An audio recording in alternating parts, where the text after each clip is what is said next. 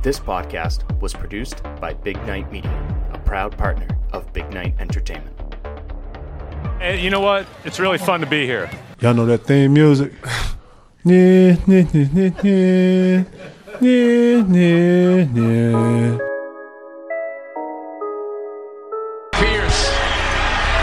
buries it. Tatum drives down and throws it down. This is my in-season ticket. Are you kidding me?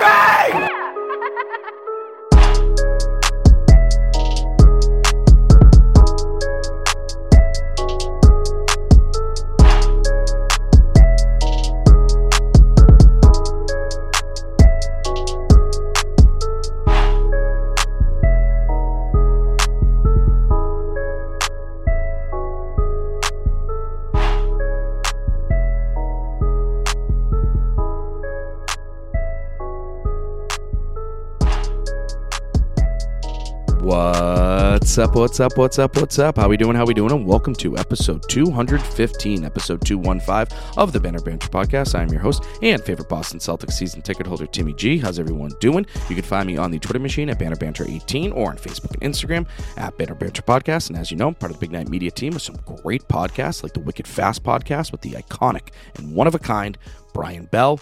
Drinks after work, eat the damn cake. I'm the promoter, he's the DJ. Music you're missing, a chance to strive, no limits with Kevin Cooney, Be Fit, 30, Flirty, and Surviving, Daycations, and so many other great podcasts. You can always check out Card Vault Breaks if you're into sports cards on Whatnot, YouTube, Facebook, and Instagram, or you can go check them out in person down at Patriot Place or at Foxwoods Resort Casino. You can always follow Big Night Media on Instagram at Big Night Media, and you can support the podcast as well by going to bignightshop.com and getting yourself some Banter podcast merchandise. And if you haven't heard, but sports gambling is legal now in the state of Massachusetts, and you can use the code XBNBanter.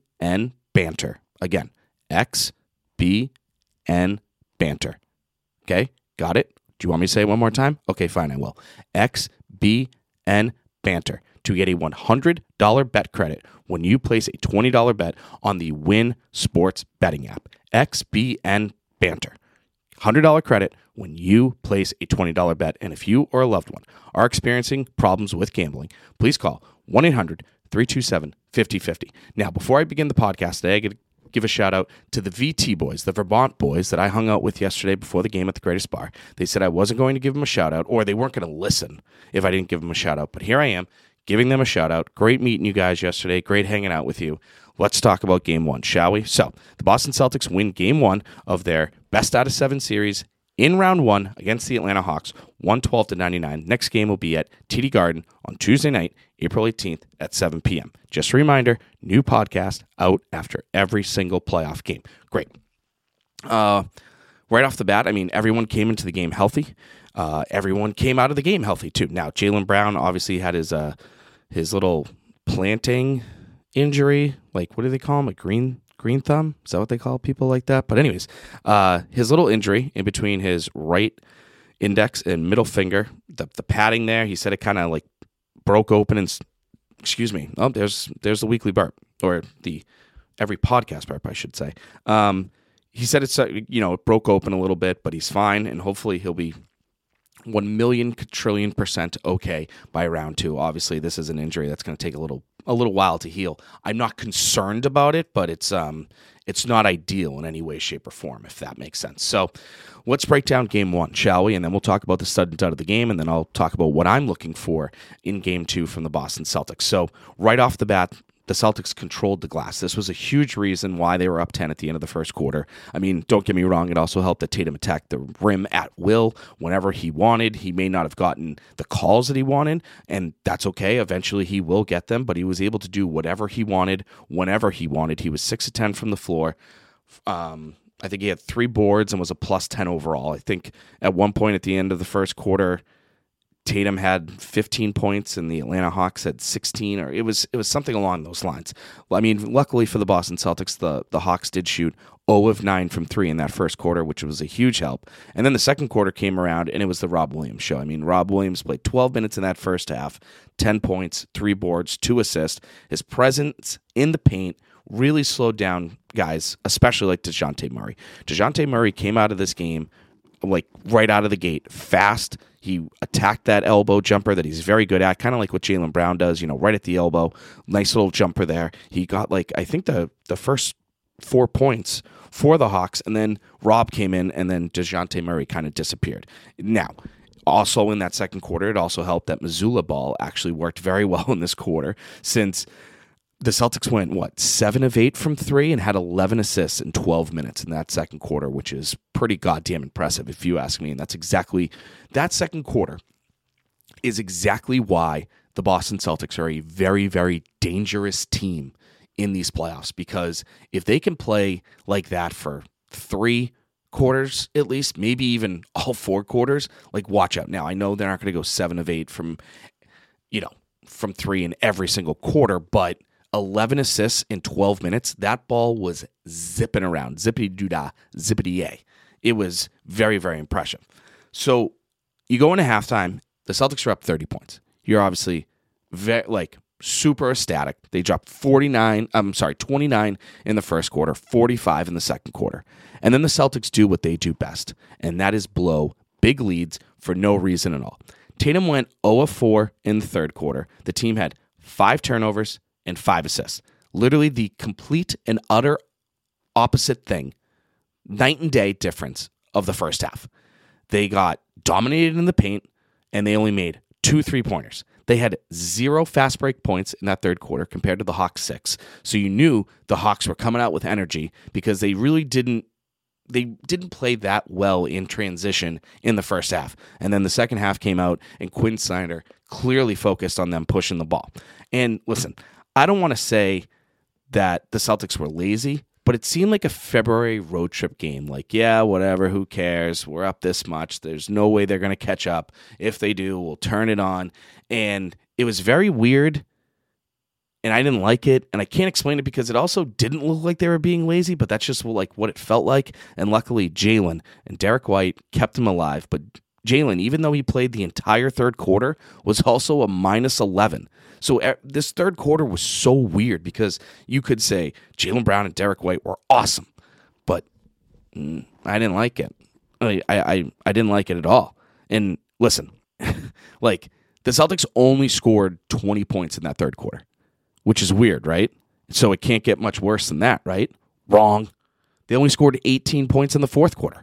Fourth quarter rolls around, Hawks cut the lead down to 12, and then Tatum goes 1 of 4 in that fourth quarter, which means he was 1 of 9 in the second half, which isn't needed at all. So congratulations to him for, scoring 20 points or more in 50 playoff games. He's the 4th player ever in the NBA to do that before the age of 26 or while he's 26. I don't care about any of that stuff. Why did Jason Tatum in the first half look like an MVP, and in the second half didn't look like anyone that was going to help them win this series? I don't care about any of these stats this playoff run. I really don't. I only care about Banter 18, and these type of performances in the second half cannot happen against better teams. The Celtics need to figure this out as soon as possible. So take the stats, smile, and move on. I don't care. This was a weird game overall. They held on. Missoula called timeouts the way that he should have. Rob looked healthy. So let's talk about stud and dud of the game, shall we? Okay, great. Hit the music. And now, it is time for your Celtics stud and dud playoff edition.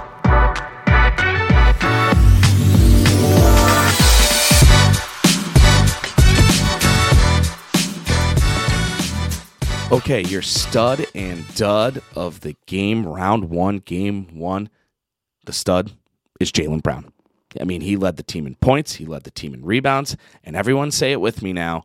Jaylen Brown is the most important player on this team. He made a great defensive play to start the game to really set the tone. He got into foul trouble in the third quarter for a little bit, and that was okay, but that didn't matter. He hit his free throws, he found his spots, and he absolutely refused the Hawks to get back into this game when they cut it down to 12. So Jaylen Brown, bravo to you, sir. Pat on the finger, pat on the face. Your stud of round 1, game 1. And the dud is Malcolm Brogdon. Now, listen, I know it was his first playoff game with this team in the city. A lot of pressure. I get it, but he didn't shoot the ball very well. It just didn't seem like a Malcolm Brogdon game, which was annoying because like, if he makes 2 or 3 more shots in the third quarter, I mean, the game's over. The game's a wrap. Malcolm Brogdon is most likely going to win Sixth Man of the Year in the NBA. And unfortunately, he played like the 12th man. Not number 12, because number 12 didn't play. 20 million. That's funny. But overall, Malcolm Brogdon just not the best game. And I think he'll obviously make up for that. It's one game. It's not that big of a deal, but he obviously did not play very well, so he was the dud of the game.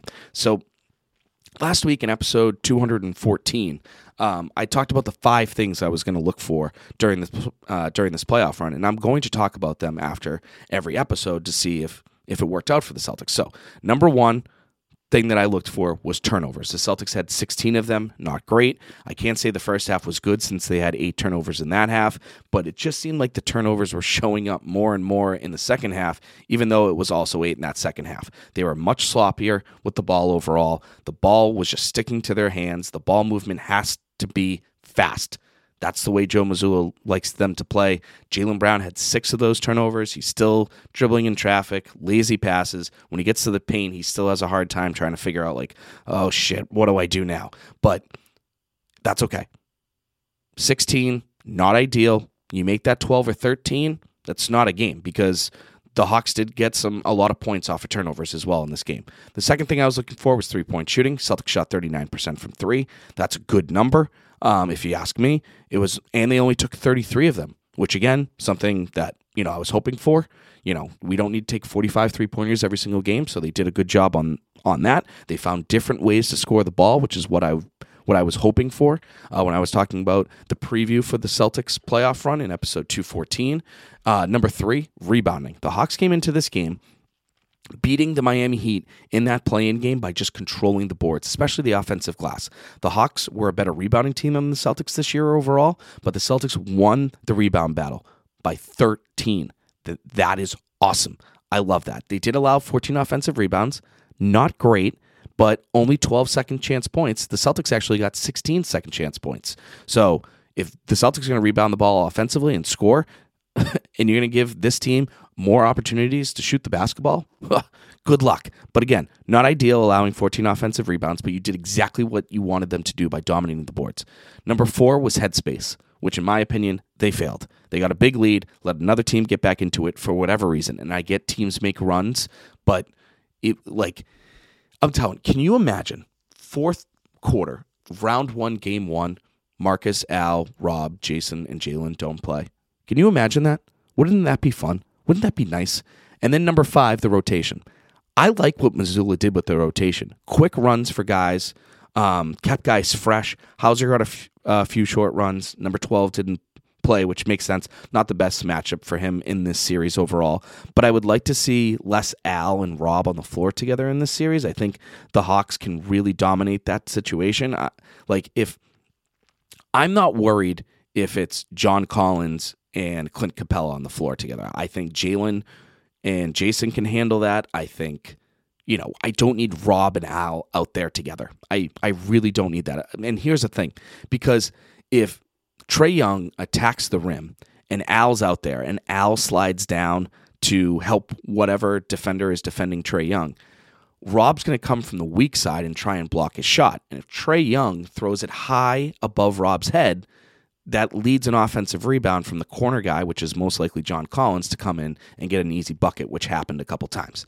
So, I don't know. I don't want to see a lot of Rob and Al, maybe in this series, out on the floor together. But besides that, I thought the rotation was great by Joe Mazzulla. So, what can the Boston Celtics do in Game 2? Game 2 is Tuesday night at the Garden at 7 p.m. Game 3 is down in the ATL Friday the 21st, and Game 4 is Sunday back down in the ATL. Again, a new podcast after every single Celtics playoff game. And all these games in this series so far will be at 7 p.m. So what am I looking for? The first is I want the Celtics to come out strong and hot again, just like they did. I thought the crowd really got into it. I thought it, excuse me, for whatever reason, the last 3 times I've had a drink, before a game, I've kind of lost my voice. So I got to do some research on that. But so my apologies here. And allergies, It's just not like in these temperatures going up and down. It's fucking bizarre, kid. Wicked bizarre. But if the Celtics can come out hot again, like they did, come out with pace, come out with urgency, I just love the way that they came out with the game, and I thought it really threw the Hawks for a loop because our fan base ain't the fan base that you get down at Atlanta in any way, shape, or form. It's so much better. Number 2. They have to be prepared. They have to be prepared for the Hawks to not shoot that poorly again. There is no way in hell that the Atlanta Hawks are going to shoot 0 of 9 from 3 in the first quarter again. I think they were 1 of 16, maybe even 1 of 18 in the first half. That's just not going to happen from 3. They're a good 3-point shooting team. Bogdanovic, good 3-pointer. Good 3-point shooter. Sadiq Bey. Trae Young. That's not going to happen again. So they have to be prepared that if the Celtics start off hot, the Hawks may too. And to be honest with you, maybe this team is better off by having a 10 or 12-point lead versus a 30-point lead. It seemed like the Hawks could never really, oh, we're up 30. They're playing lazy. Oh, now we got it down to 12. Oh, shit, they're playing hard again. Like, that's the type of thing I'm hoping that the Celtics can do. Just keep them within range, but just belittle them mentally to be like, God damn it, why can't we cut this lead down to single digits? That's what I need. What I also need is for the Celtics to play with a lot more pace. The Celtics only had 4 fast break points in this game, and that's ridiculous to me because the Atlanta Hawks had 17. Get the ball and fucking run. Run. Then they have to continue to rebound the ball. Everyone has to contribute. Everyone on the floor last night for the Boston Celtics, minus Sam Hauser, had 5 rebounds or more. Guess what has to continue? Exactly that. That's exactly what has to happen. Seriously. And here's another thing. I know I mentioned John Collins maybe 2-3 minutes ago.